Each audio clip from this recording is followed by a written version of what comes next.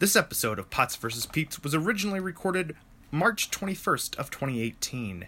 It was posted on April 21st of 2018. Oh, that's a whole month. This is your official spoiler warning. If you've not seen Avengers Age of Ultron, please check it out before you listen to us just blabber on about it. Because, man, we just don't shut up.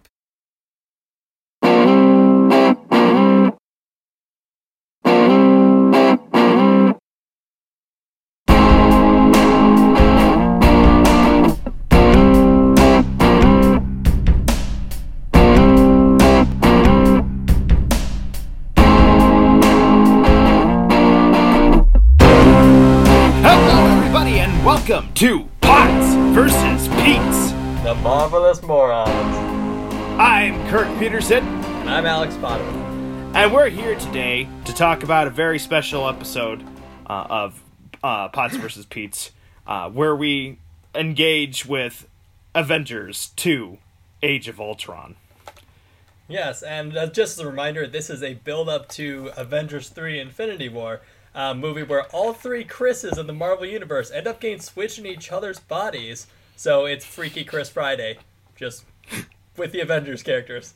And it's interesting. A musical. Yeah. And where does Thanos fit in with all that? Thanos is actually the one that does it.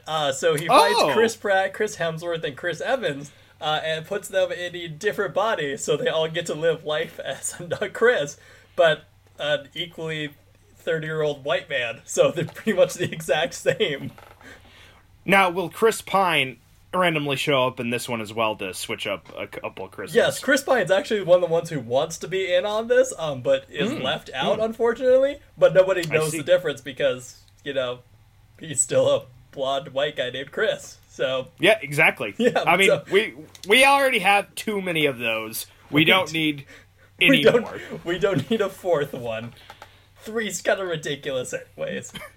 It really is. It was kind of interesting how that happened. Yeah. Well, here we go. So, if anybody's tuning in for the first time with the show, what we do here is review every MCU movie once a week on our way to the third Avengers film, which we're already horribly behind with schedule, not only in uploading, which is mostly my fault. I'll take that.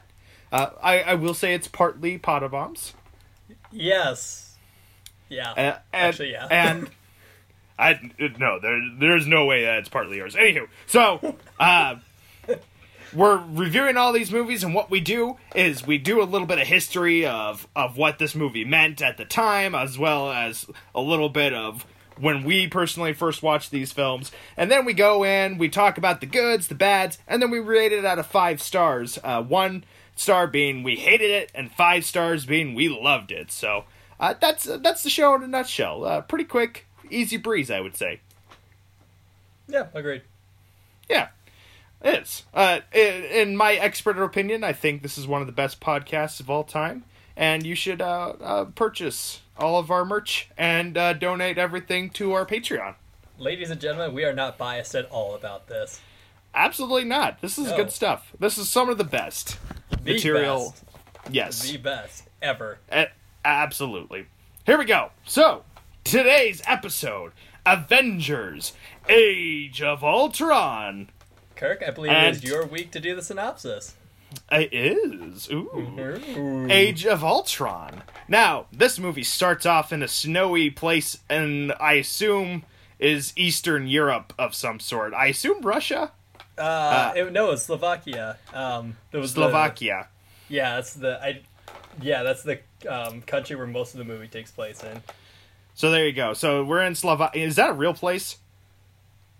I want to say no, but I could be wrong. And Slovakia makes us look terrible. Slovakia might be a real place, but this place in this movie is a fictional place that sounds like Slovakia. Or am I just making that up? No, wait, yeah, I think Slovakia is a real one. I don't remember where it is. It's some Eastern European country that's... Yeah. Alright, I am Googling it. Great, it's filming locations. Alright, so Sokovia. Sokovia is the fake one. Slovakia is the real one. Yes. We can cut some of this out. We'll cut all that out just to make us not Oh, is it my turn to do the synopsis today? Oh, wow, thank you. Okay, so, here. In this film called Age of Ultron, we start out in a snowy Eastern Europe country called Sokovia. Happens to be fictional, in case anybody was wondering. And we knew that 100% of all time. Totally. And we start out with them infiltrating this Hydra base and grabbing the last remnants of Loki's battles that he had, or the last thing, his scepter. Scepter. Doesn't matter. It was the MacGuffin in the last movie. And from that, I guess they decide that we need artificial intelligence to protect the world. So Tony Stark and Bruce Banner, neither of which are computer geniuses. Well, I guess you can argue that Tony is very much a computer genius. But, you know, half of them are computer geniuses. Go ahead and make a AI out of nothing and eventually get Ultron, which becomes super evil. And then he does these super evil things, and somehow we fit in all of the X-Men twins into this movie, and they go off and fight crimes, and they start as bad guys, and they become good guys by the end of it to defeat Ultron, this very lame version of HAL 9000. But yeah. That's me projecting a little bit. No, you're right. I feel like I'm missing a lot of things from the plot there. I mean, honestly, this kind of was a little journey for a lot of these characters. Dense movie. There's a lot that happens. Not all of it has consequence, but it is. You could not say it idles around. It definitely has a lot that happens. Yeah. Within that time span. Yes. So there you go. Would you like to start off with the goods? Yeah, I could do that. All right. Well, then, here we go, ladies and gentlemen, on our way to the goods. So my first good one is the party scene. It happens after they catch the Hydra guys in Sokovia, and they're doing a big celebration party, and pretty much all of that is a blast. You have like the really fun thing of everybody's trying to pick up Thor's hammer and failing at it, except for Cap almost does it. Which is kind of a fun little like because in the comics he's one of the few people who can do it. And I love that face Thor gives too. Yeah, of like the oh no he can do it, like well, and I think to be completely honest, if it wasn't a competition he probably could do it, but he's picking up for a selfish reason, so he's gonna lose.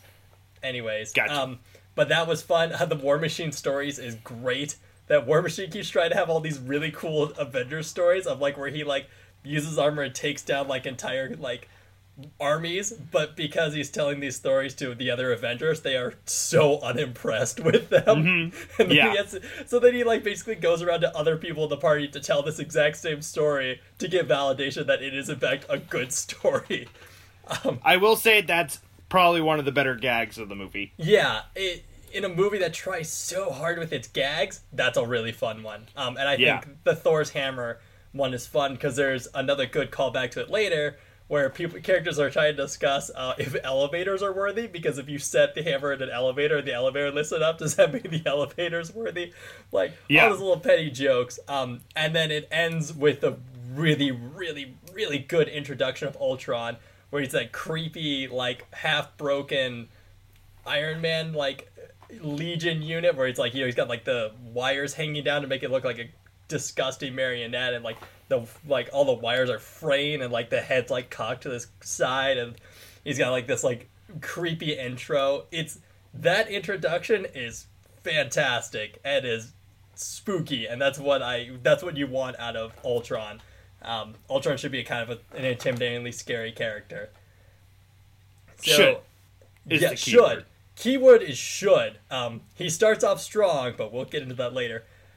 So the second good is I like that they gave Hawkeye a lot more characterization. I don't know if trying to position him as the heart of the Avengers really worked, like it tried to. It tried to make him like the everyman person that's tying them all together, or like, you know, but in its characterization of, yeah, he's the funny one, but he's also like the grizzled everyman person who recognizes how weird everything is, and it's just kind of like going with it, not because he's like that's all he's got in life, but just because he's kind of like the I'm 2 weeks from retirement eternally in this movie. He's the grizzled veteran cop in this whole team, and which is weird because he's like, he doesn't seem that old to me, and No, like to he's keep on not. playing up like he's older. It's Yeah. just like, where are you coming from? One of my notes on the movie is actually like, why is Hawkeye keep doing that? Because he's like, 30. Yeah. It's just like he's just not like, old enough to truly be complaining about this, but like I'm like, guessing I'm just 'cause too he's done old for this. Yeah, It's like, no, you're not. You would expect him. Like, I'm surprised he didn't just like at one point like just go too old for this. Like, and then or like just come up to Cap and be like, God damn it, Cap, what are you doing here? Get out of my station, or like some old grizzled cop routine. He like puts He's just describing the twins as kids, punks, Yeah. really. And it's just like, what? Like, what are you talking about? No, he's like, I'm pretty sure he would tell all of them to get off of his porch. I expected him, he's gonna sit in a rocking chair, and like they're all just like arguing on the porch, like, get off my lawn, children. Yeah, so he seems older than Nick Fury does, and Nick Fury is far older than Hawkeye. So but that was an odd thing, but Yeah. yeah, I get what you're saying. But it's a unique characterization that none of the other characters have. It doesn't really make sense, but I appreciate it when they're not all the same, which we'll get into later. And then the last one was the final Vision and Ultron talk, when they're in the forest clearing, and Vision catches up to Ultron, like when he's like broken and pretty much knows that he's lost. That whole conversation, Jasmine has a tendency to really make weirdly unnecessarily poetic dialogue at times, and trying to make it sound more elaborate than it actually is. And sometimes it works, like this one really works for some reason. And I'll also say it's the only time when we ever get a clear argument about the theme of the movie and like the villain's ideology beyond just emotional anger, and then we get a response to like the theme of the villain of Ultron, which is humanity is doomed, and can't survive what's going to happen, so we need to make them evolve. I guess that's what it's supposed to be. And we finally get a rebuttal to that, and the rest of the movie never does that at all. The rest of the movie That's a good point. propositions this ideology, but it never shows why humanity is worth saving, or that yes, they can change, or anything like that. They don't ever do that. They just win because they're the Avengers. Whereas we finally they punch their way to winning everything. Yeah, where we finally get the Vision, like, having some nice moments where, Ultron's like, they're doomed, and he's like, yeah, but just because something's going to die doesn't mean it's not beautiful. Humanity has its flaws, but it also has its positives. You never saw that, so that's why you never appreciated them. And that it's nice that we finally get that in at least at the very end. We get something where it's, stating the themes clearly, and has something to say, which we'll get into that later. Kirk? So, my goods go from the beginning. One of the things that I like most about this movie is that the status quo breaks for a lot of things in this movie, for a lot of characters. So, you got Scarlet Witch and Quicksilver, who are at the beginning bad guys that are like trying to destroy the Avengers and S.H.I.E.L.D. because they felt they have been done wrong by both of those people, both of those groups of people. So they're trying to end it, and then they learn ways of how they actually operate and actually learn who they actually are, stuff like that, and they go and join up with the Avengers. Their mind is able to change to their opinions, and they're band together to defeat Ultron. And not only that, Quicksilver does die, and like that's a big risk. That's a thing to compliment the movie for. Hulk exiles himself in this movie. We have a whole big kind of fight between Black Widow and Hulk on, if the Black Widow can manage Hulk's anger issues and stuff like that, and if he should be around with the rest of the population. Hulk doesn't seem to think so. Black Widow disagrees, and then Hulk takes it upon himself to exile himself. I don't know how that fighter jet got up into space, but it was still good to see that he didn't trust himself and decided to make the move himself. So we have a minus a Hulk at the end of this movie. That's also another interesting status quo break. The Avengers move forward by creating a couple different bases and buildings and start training new people. And then Fury comes back from not doing anything after the end of Winter Soldier. He seemed like he hangs up his stuff and decides not to be part of S.H.I.E.L.D. anymore, and Fury has a change of heart by the end of this and is helping the Avengers do their things. Does S.H.I.E.L.D. come back by the end of this, or is it just Fury by himself doing things? He's just basically lone wolfing it. I know the Agents of TV show people. Yeah, the Agents of S.H.I.E.L.D. TV show kind of goes backwards, but for all intents and purposes in this movie, he just has a helicarrier that he knows about, so he could pretty much found a crew of people who were loyal to S.H.I.E.L.D. what it should have been, and then just got a crew. So like I assume by the end of this, though, they're working with the Avengers and kind of they're operating people, for the Avengers. Yeah, I'm gonna guess those people are like the people who are in. Some of those people are the people inside the new Avengers building in upstate New York. Yep, I'm gonna guess that's probably what they're doing. I'm guessing that as well. And then Jarvis is gone. He becomes the Vision in this movie.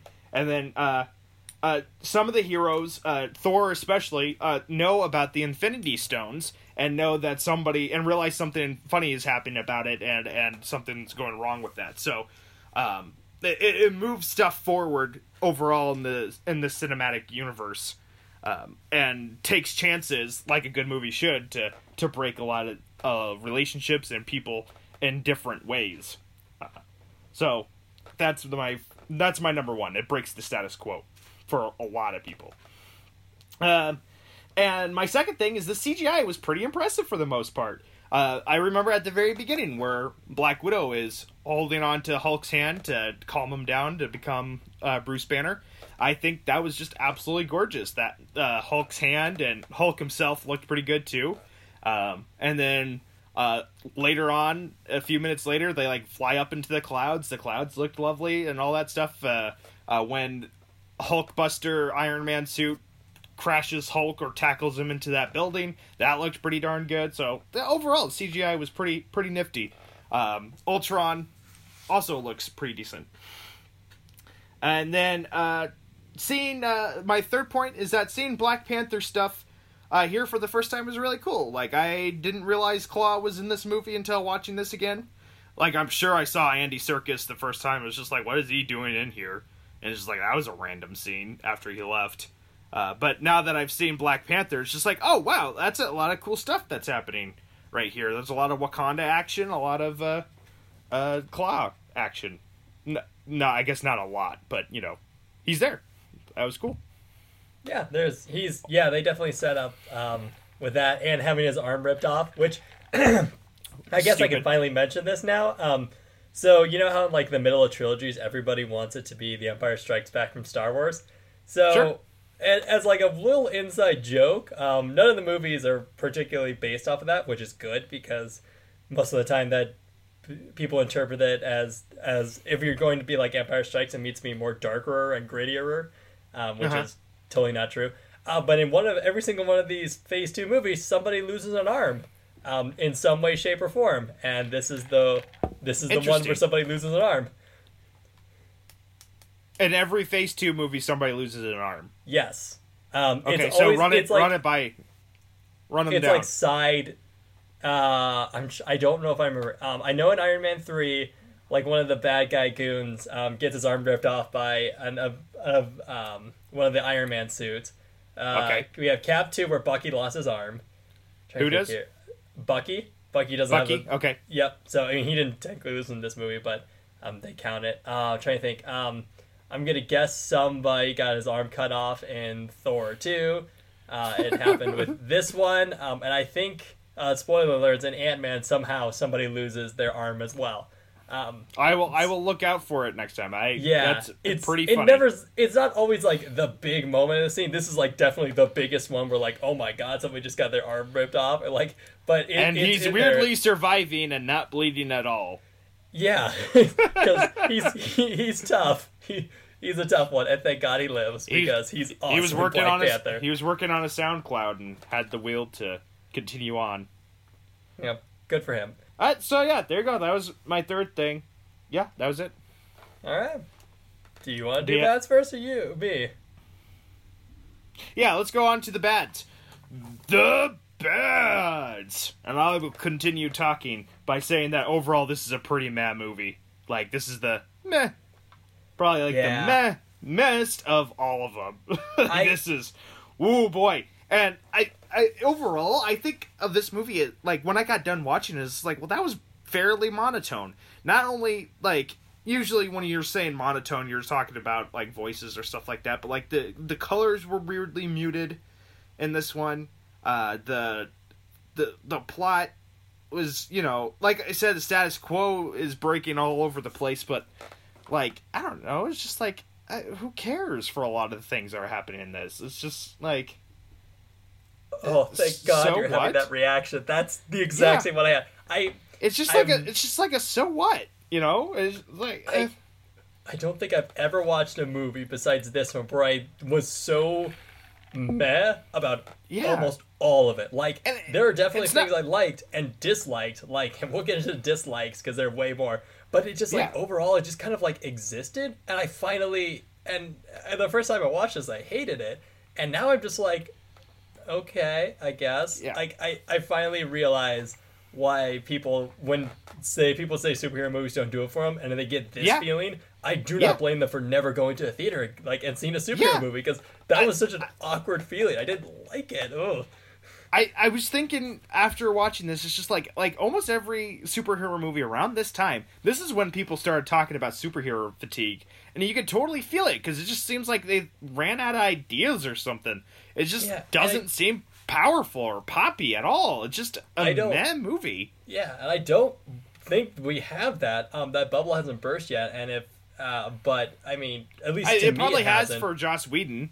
Like, he was probably done after the first Avengers, to be honest. No, he wanted to do this one real bad. I think, but didn't the studio get in the way for a lot of this stuff? For some of the stuff, yeah. But then some of the stuff is so Joss Whedon-y that, like, it's got his fingerprints all over it, for better or for worse. This is a Joss Whedon movie. I guess you don't want to make another, you don't want to make the same movie twice. So I guess this was a way to do the Avengers that continues the story, but it's just like a lot of things going on in this. Is just like, I don't feel like if this was just a standalone by itself, you would have made that decision, as cool as seeing Wakanda and a bunch of Black Panther stuff was, it was just like, well, like, you wasted a bunch of time. Like, it's just like, this could have been condensed quite a bit.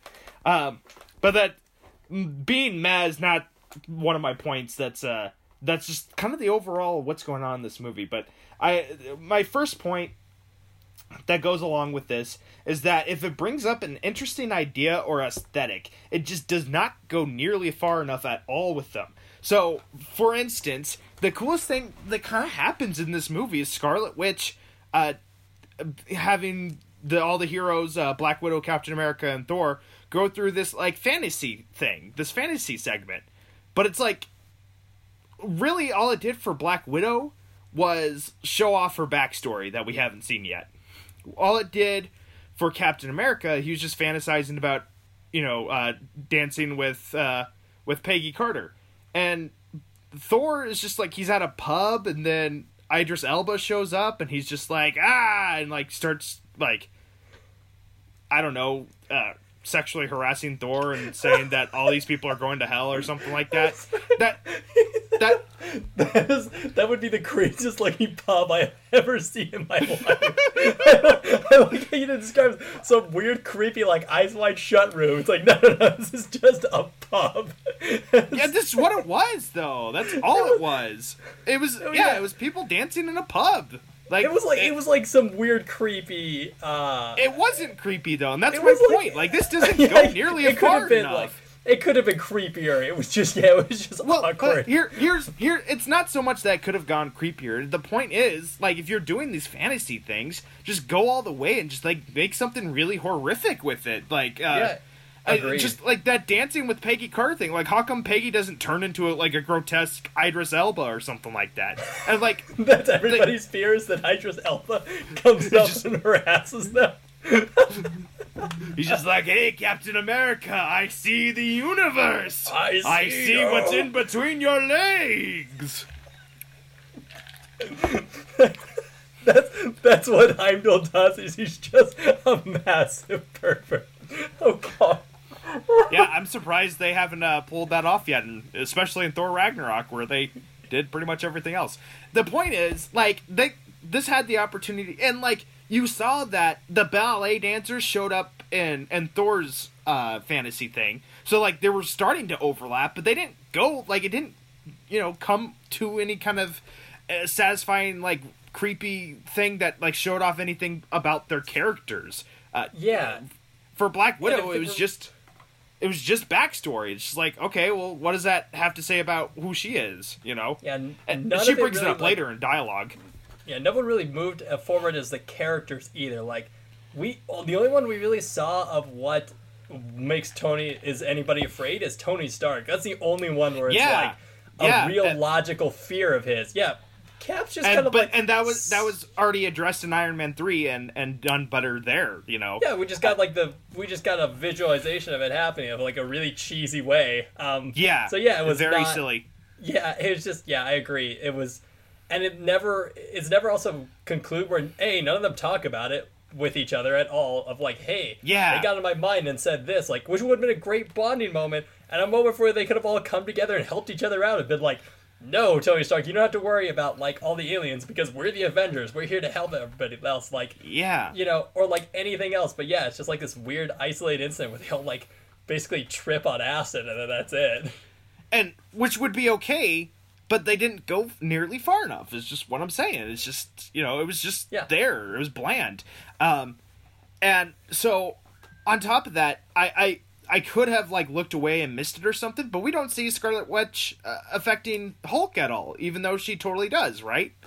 She gets in we her don't see mind. we don't see what she does. We just know that she does something to Hulk. Yeah, So- no, that's a complete missed opportunity. Get in his head and show what made him angry or intense to turn into the Hulk. And oh my god, how cool would that have been to That see would have that? been fascinating to see Yeah. what makes Tony Stark and the Hulk, or not Tony Stark, Bruce Banner and the Hulk scared, which would have been each other. That would have been fascinating. Oh, dude! And That would've just been imagine seeing his point of view of what he was like destroying the city for. Like what was he seeing that was destroying the city? Why did they not go through that?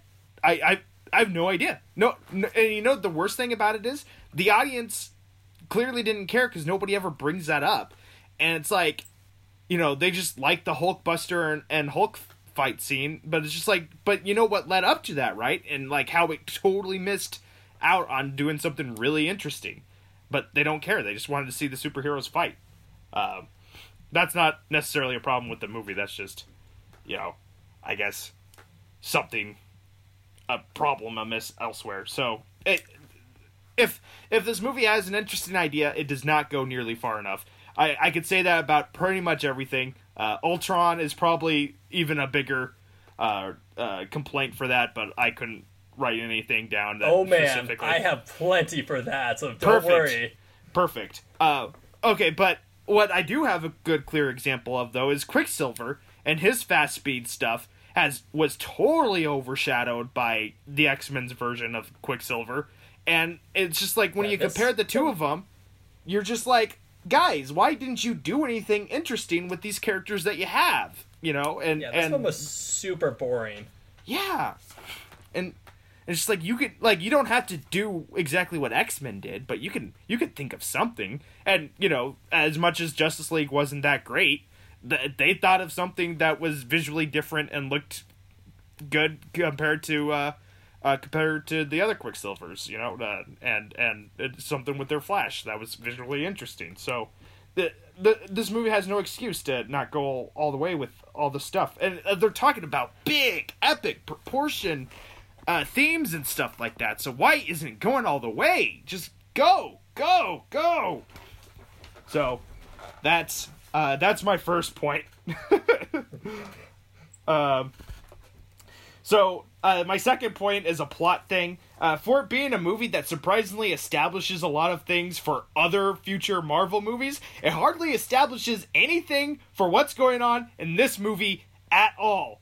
Like, Ultron just comes out of nowhere, and so do the twins, and it's just like, who are you? What are we doing here?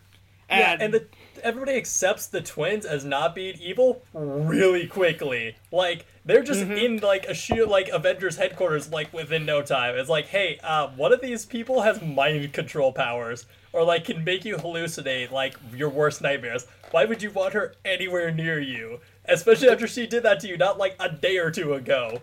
That'd be like if somebody shot you in the knee, and then, like, you let them into your house, like, you know, a couple hours later with another gun. Like, why would you ever do that? Absolutely. Just that doesn't, like, it seems like this movie's too long, too. But in some ways, it's too short because we're missing a bunch of, like, tidbits. That first part of the movie, like, right before the title card, that whole section of the movie, I think it was, like, maybe 5-10 minutes before it shows Avengers Age of Ultron. That was a really clunky scene. Yeah, and it was just not necessary. And they could have just, like, busted into a place. Why not? They could have just, like, spent 2 minutes showing the Avengers fighting together, and then, you know, one of them breaks down the door and finds the German dude, the backwards Nazi guy. Yeah, and, you know, the Tesseract thing can start the problems later on. But, I mean, I was thinking that the beginning could be rearranged a little bit to make something more, you know, tangible. So, like, the first thing that you would show before the title card would be something that actually has to do with Ultron, you know, before the title shows up and people will be like, oh, what's this about? So, why not start the movie with Tony working on the AI for a little bit, like 2 minutes at most, and then, like, something eerie happens with it, title card goes, and then we get into that fight scene that actually starts the movie, and we can introduce the twins in a more organic way that way. Maybe put them in some kind of shed of mystery rather than, like you see them talk with the other Hydra people real quick, and then they go do their thing, and, like, you know, you learn of their whole backstory. I guess it wasn't that scene where you learn their whole backstory, but you talk with them for a while before they did anything, and it was just really bizarre. I felt. And then their backstory is told to you, like, in, like, the most boring fashion of, like, oh yeah, they were kids and then a bomb killed their parents, here's the iPad, Captain America. Like, it was just, the twins are just very weird. So weirdly used. Yeah. And it's also kind of bizarre that, you know, she kind of has this, they both have this Russian accent, and it's like, where's Black Widow's Russian accent? That's a nitpick. I'll gladly admit that, but it's at the same time just like, I don't get what's happening there. I think the beginning of this movie is weirdly plotted. Is that my second point? Yes. No, yes, that was just, how it established, how it introduces things. It does not have a very good first act, I don't think, in general. Like, it introduces things, introduces characters, introduces ideas in a very clunky manner overall. And then, so my third point, and you might disagree with this a little bit, but because I agree that him telling the joke about, or him going around and telling people's story, and the Avengers not thinking it's entertaining or interesting at all, but other people do, was really funny. But other than that, I don't think any joke or, like, running gag in this film works at all in this movie. They're all clunkers. Oh no, especially not at all. Not Captain at all. America saying "watch your language" to Tony. Like, the first time they said it, I chuckled. That was funny. But then they kept saying it at that beginning scene, and it's just like, okay, you're killing this joke more and more every time you say it, and then they bring it back. The only good payoff for that was Captain America saying, "Oh, Nick Fury, you son of a bitch," and then Nick Fury saying what he said back. That was the only good payoff to that, but like at that point, it was just already tired and just like, this is not funny, guys. Stop saying that. I don't know what else to say. Almost every joke in this movie was a clunker. Yes, and actually that was one of my bads, so we'll transition to my bads. Using that as a segue, this movie is really obsessed with having witty dialogue, and this is a Joss Whedon thing. It's in the Marvel DNA to have people be witty commenters, but in this one, everybody is a quip machine, and it's 100% Joss Whedon. If you go watch any of his old stuff, or his newer stuff, that's a thing that he does, and it works sometimes with like characters he makes up, or like he's usually better at reining in, but it feels like everybody is quipping all the time, and everybody is like your dialogue is to move the plot forward or it's a joke, and that's it. We don't really it's all the same kind of quips where it's that witty, that sentence that's made to make the other characters in the movie laugh as well as others, which I think defines it from like a quip like Drax had, right? Drax is not trying to make other people funny. What he says is completely serious to him. But in this one, all the characters are trying to be funny to the audience and to the other characters, which is obnoxious. And it's very limiting on the style of what's funny in this movie. And that's problematic to me. It's a problem I'm noticing with a lot of comedies and comedic styles of movies lately, is that one funny sentence that has to be in there. But this one is very, very noticeable. I was about to keep count on how many, because and I would have died. I'm so glad I didn't, because like that's and by making them all sound quippy, they all sound exactly like each other. Yeah, all of a sudden they all talk like Tony Stark. They all talk like Tony Stark, and they all talk like a stock Joss Whedon character, and it drives me nuts. Could I also bring up the fact that every time Ultron does something intimidating or scary in this movie, he follows it up with like, "Oh, I didn't mean to do that," or something weird like that, and it completely shortchanges anything he's doing as a villain. Which is a perfect second segue, and Ultron is an absolute mess in this movie. Nobody knows what to do with him, and it's like there's basically two conflicting villains that you are trying to roll up into one. In one, you have an infant, essentially a newborn, all-emotional being that is run on rage and emotions and like pretty much lack of empathy. But he still understands empathy, but he doesn't have any, like a rage-filled sociopath. And that's what it's trying to do for part of Ultron. But then it's trying to mix it with the cold, emotionless logic of an AI robot like a Hal. Like Hal from 2001 Space Odyssey, and they don't work together at all. You can't have a rage-filled new child who doesn't know the word children. In the beginning of the movie, he calls them little humans. And he's like, "Oh wait, children, that's the word." Or he doesn't know his own strength when he rips off somebody's arm. It's like weirdly clueless at times, but then he can also be calculating enough to try and get military codes, create a crater, like a meteor out of a city, and then, basically try and be smart enough to use vibranium to create himself a whole suit of armor and an army. So it's trying to have its cake and eat it too, and it totally doesn't work at all. He's like you said, every time he does something intimidating, he does a quippy thing.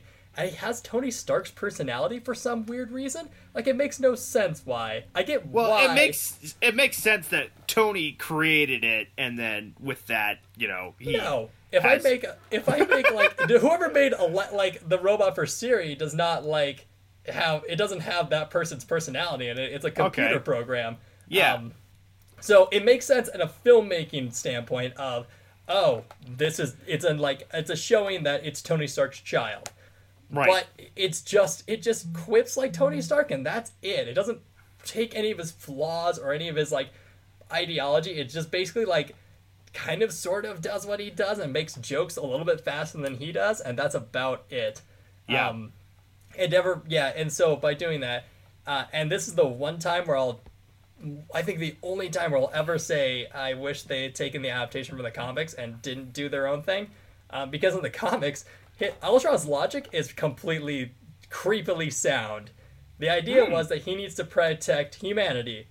The problem with humanity is what causes humanity's problem is also humanity. So there's a logical loophole of you can't stop humanity from harming humanity. So how do you get rid of humanity? You kill all of humanity. Then humanity will have no problems with itself. It's like the Hal logic, right? Hal can't tell a lie, but Hal also has a secret agenda that he can't reveal. So how do you not tell a lie without revealing anything? You kill the crew. That's it. Spoilers for 2001: Space Odyssey. You should watch that part. Yeah, go watch it. At least watch that part. That's by far the best third of the movie. The other stuff is good. The third of the movie that's like 80% of the movie. Yeah, the biggest chunk of the movie. But it's that cold, emotionless logic that makes sense, and it's creepy to an emotionally run group of superheroes. Right? All the Avengers are all emotions. So trying to deal with that cold logic, it would be a good ideological contrast of what makes humanity great is, yes, their emotions are flaws, but they're also a benefit. And fighting that cold logic of a computer would be perfect for them. But instead we get this weird thing, which will follow up my third point, which is Ultron's plan is stupid. I don't understand what he's talking about any of the time. Like, I tried to logically figure out his plan, and I have no idea what he changes his mind half the time. So he starts out hating the what Avengers. is he? But he also builds Vision. It's like, what did that have to do with anything? So here's what I can try and make out of his plan. Okay, I'm going to attempt to try. So he exists, right? And then in a rage, he kills Jarvis. That's the AI next to him, because apparently you can kill AIs that are floating in space next to you. I don't understand. Or whatever's happening in that dark. I don't know. But then the movie, but it's clearly shown as like a rage thing, right? Like in that scene. But then later it's walked backwards. Oh no, Ultron was being calculating about this, which makes no sense. So then he exists, and then from that existence, he gets his plan, which is I need to save humanity. And we don't really get told about that. And then he hates the Avengers. And it doesn't really make sense why he hates the Avengers. Comics logic of he hates the Avengers is because they're the best way to stop him, right? They know the most about him, so that's how they're going to stop him. It's not an emotional hatred. It's a logical hatred. It's not even a hatred. It's just a logical thing of, if I want to stop them, the Avengers are the first thing I need to get rid of. Right. But no, this Ultron's weird and has logics and has emotion. So he hates the Avengers and hates Tony Stark the most, I guess, for reasons. I don't know why.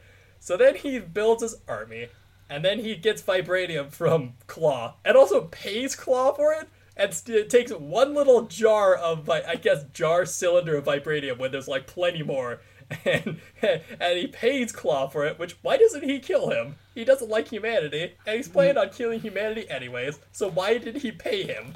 Because we need him around for Black Panther. I guess, I don't know, but then why? Whatever. So then he builds his own a newer body, but then he doesn't like that body, so he kidnaps a scientist to make him a special bio-human body using the vibranium. Which, why would he want human fleshy parts to be on it? He's a robot. I feel like a robot would prefer not to have human fleshy parts that could be hurt and damaged, but whatever. Right. So then somewhere around there, he gets the weird idea of humanity needs to evolve. So then he's trying to build a meteorite to destroy humanity because Joss Whedon saw a documentary about dinosaurs and thought, man, this is the best way to do an extinction method. Skipping the fact that it took millions of years for the dinosaurs to die after the meteorite. And it also kind of sort of, A, didn't kill them, and 2, that meteorite was the size of Texas, not the size of a mid-sized European city. So it wouldn't have even worked anyways. And so then he gets that idea, and he still hates the Avengers for some reason. And then somewhere in past that point, I guess he decides that I don't want humanity to survive at all because reasons? Because at some point in the end logic, he's talking to the Avengers. He's like, the only thing left after me will be metal. And it's like, wait, what? I thought you want humanity alive so that it could evolve for whatever problem, so you could save the world. But then you change your mind without telling anybody. And then he's like trying to get the Maximoff, the X-Men twins, to like empathize with his plan of killing humanity. He's like, no, it's totally cool, guys. Instead of just being like, he's like trying to get them to see his like side, when it's like, well, why would you ever bother with that, you stupid robot? Just use them and then be done with them, like the cold emotionless prick you are. I just don't understand any of what he's trying to do, and it doesn't help that his characterization is garbage. He is by far the worst villain in these series. They took a perfectly good character and made him awful. I hate Ultron in this movie, and I cannot stress that enough. Those are pretty big words, especially since a lot of people that I've talked to like Ultron the best, and like they love James Spader's voice. Isn't that perfect? And I'm just like, no, nothing about that flows. You know, I mean, James Spader's voice is fine. But like his character is just awful. Like it's just.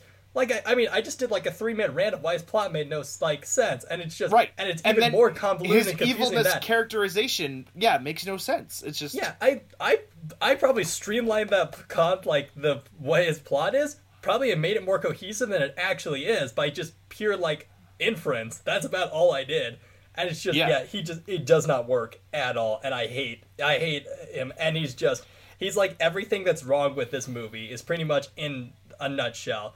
He has no idea what the tone wants to be. He is inconsistent. He is way too quippy. And it's like, he's basically touting off this like way more deep ideological ideas when really it's just stupid. And that's what this movie kind of is. It's just stupid. It's not bad, but it's very stupid. Yeah. And it's not the fun stupid either. It's just mess. It's a mess, and it's just meh. It's just a meh movie, and it actually makes a lot of choices in this movie that I wanted more out of these superhero movies. A lot of people complain about the farmhouse scene or segment of the movie. Why would people complain about the farmhouse? That's great. Yeah, that's what I'm saying. Like, it's a good character moment, but at the same time, when I was taking notes today, I did write down, it's like, we're still at the farmhouse. I think it does go a little too long. Oh, yeah, for sure. In general, this movie is a little too long. It could have been condensed quite a bit. Yeah, the farm scene is good for what it is and what it represents, which is a nice slow moment for the characters to talk to each other, but they never really, like, get into too much of a conflict. They all just kind of exist on the farm, which is just boring. We kind of get the little bit of the banter argument between Tony Stark and Cap, but it's like, it's not very good.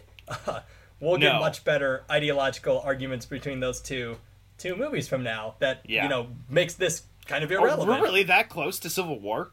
We are that close to Civil War. We are 2 movies away from Civil War. I need to start posting these. We're almost done. 2 movies, that's it. So, Ant-Man, and then what else? Ant-Man, Civil War. Oh, so Civil War. Okay, wow. Yeah, it's literally 2 movies. You meant 2 movies as in... Oh, wow. Okay. Wow. So, there you go. I don't know if there's anything else I need to add.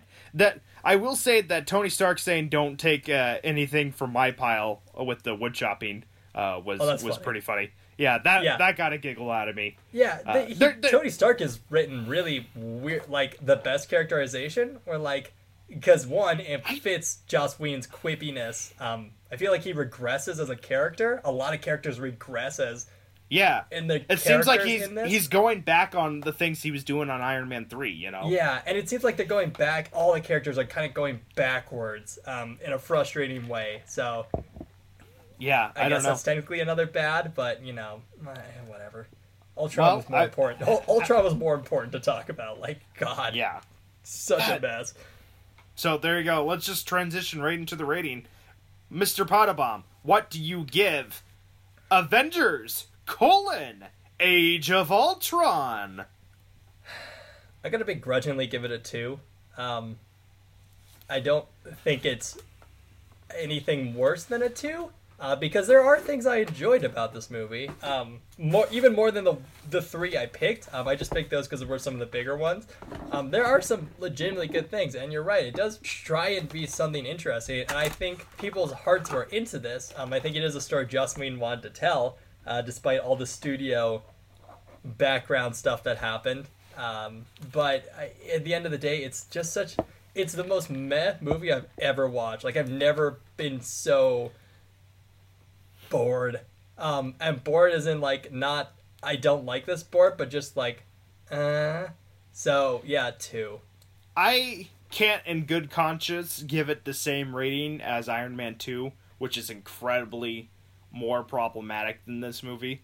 And I can't give it Thor Dark World rating, which was a 1.5, because it's nowhere near as boring and also problematic and just a bad movie in general.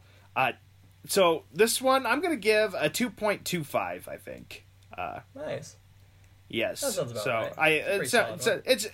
I was going to give it a 2.5. Maybe I'm in that range. It's a 2.25 to a 2.5. It's, like I said, like you said, it is one of the mehest movie ever. Just down the road, like, well, it's here because it needs to be. And like, if you were doing your list of MCU movies that you have to watch in order type thing, you can't skip this one, because this one establishes a lot of important things that go on in the next movies, in the next phase. Like, here's Vision. If you skip this movie, you have no idea who Vision or where he came from at all. Yeah, if you're new to the series, you have to watch it. I am not going to rewatch it again anytime soon. Sure. So if we do this again, or if I do this again where I watch the movies before the next Avengers, I am going to skip this one. But yeah, you have to watch this one as part of, like, to figure out what's happening, unless you want to read Wikipedia. That's frustrating that a movie exists and we're telling you to watch a movie because you kind of have to. And that's not fun. So I actually would not be too problematic if you just looked up on Wikipedia what happens. I just don't care. I just don't care about this movie at all. Nope. Yeah. And I didn't have as angry of a reaction as I did the first time I watched this. The first time I watched this movie, I had to watch X-Men Days of Future Past to wash away the bad of this movie. That's how frustrated and angry I was at it. Oh, I was beyond livid about this movie. I have never been more disappointed from the hype in my life. Yeah. That was just brutal. So to come from, I hate this movie with a burning passion, to me in the middle of the road, that's in net gain, that is technically winning me over by a lot. So... But at the end of the day, that doesn't mean I enjoyed it. All right, folks, that does it for both of us. I've been Kirk Peterson. I am still Alex Potabon. And we were here presenting to you Potts versus Pete's, the Marvelous Morons. Next week, we will be doing Ant-Man. Yay! Excelsi! But in a drunk manner, because Stanley was completely wasted at the end of this.